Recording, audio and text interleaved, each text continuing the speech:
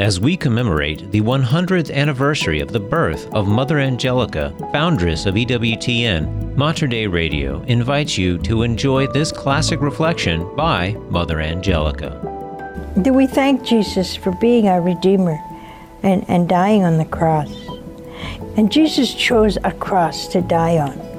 He gave every drop of his blood. He gave every possible pain he could endure and died just for me, just for you. Do you thank Jesus for that? And all that you lived terrible lives of sin, do you know that?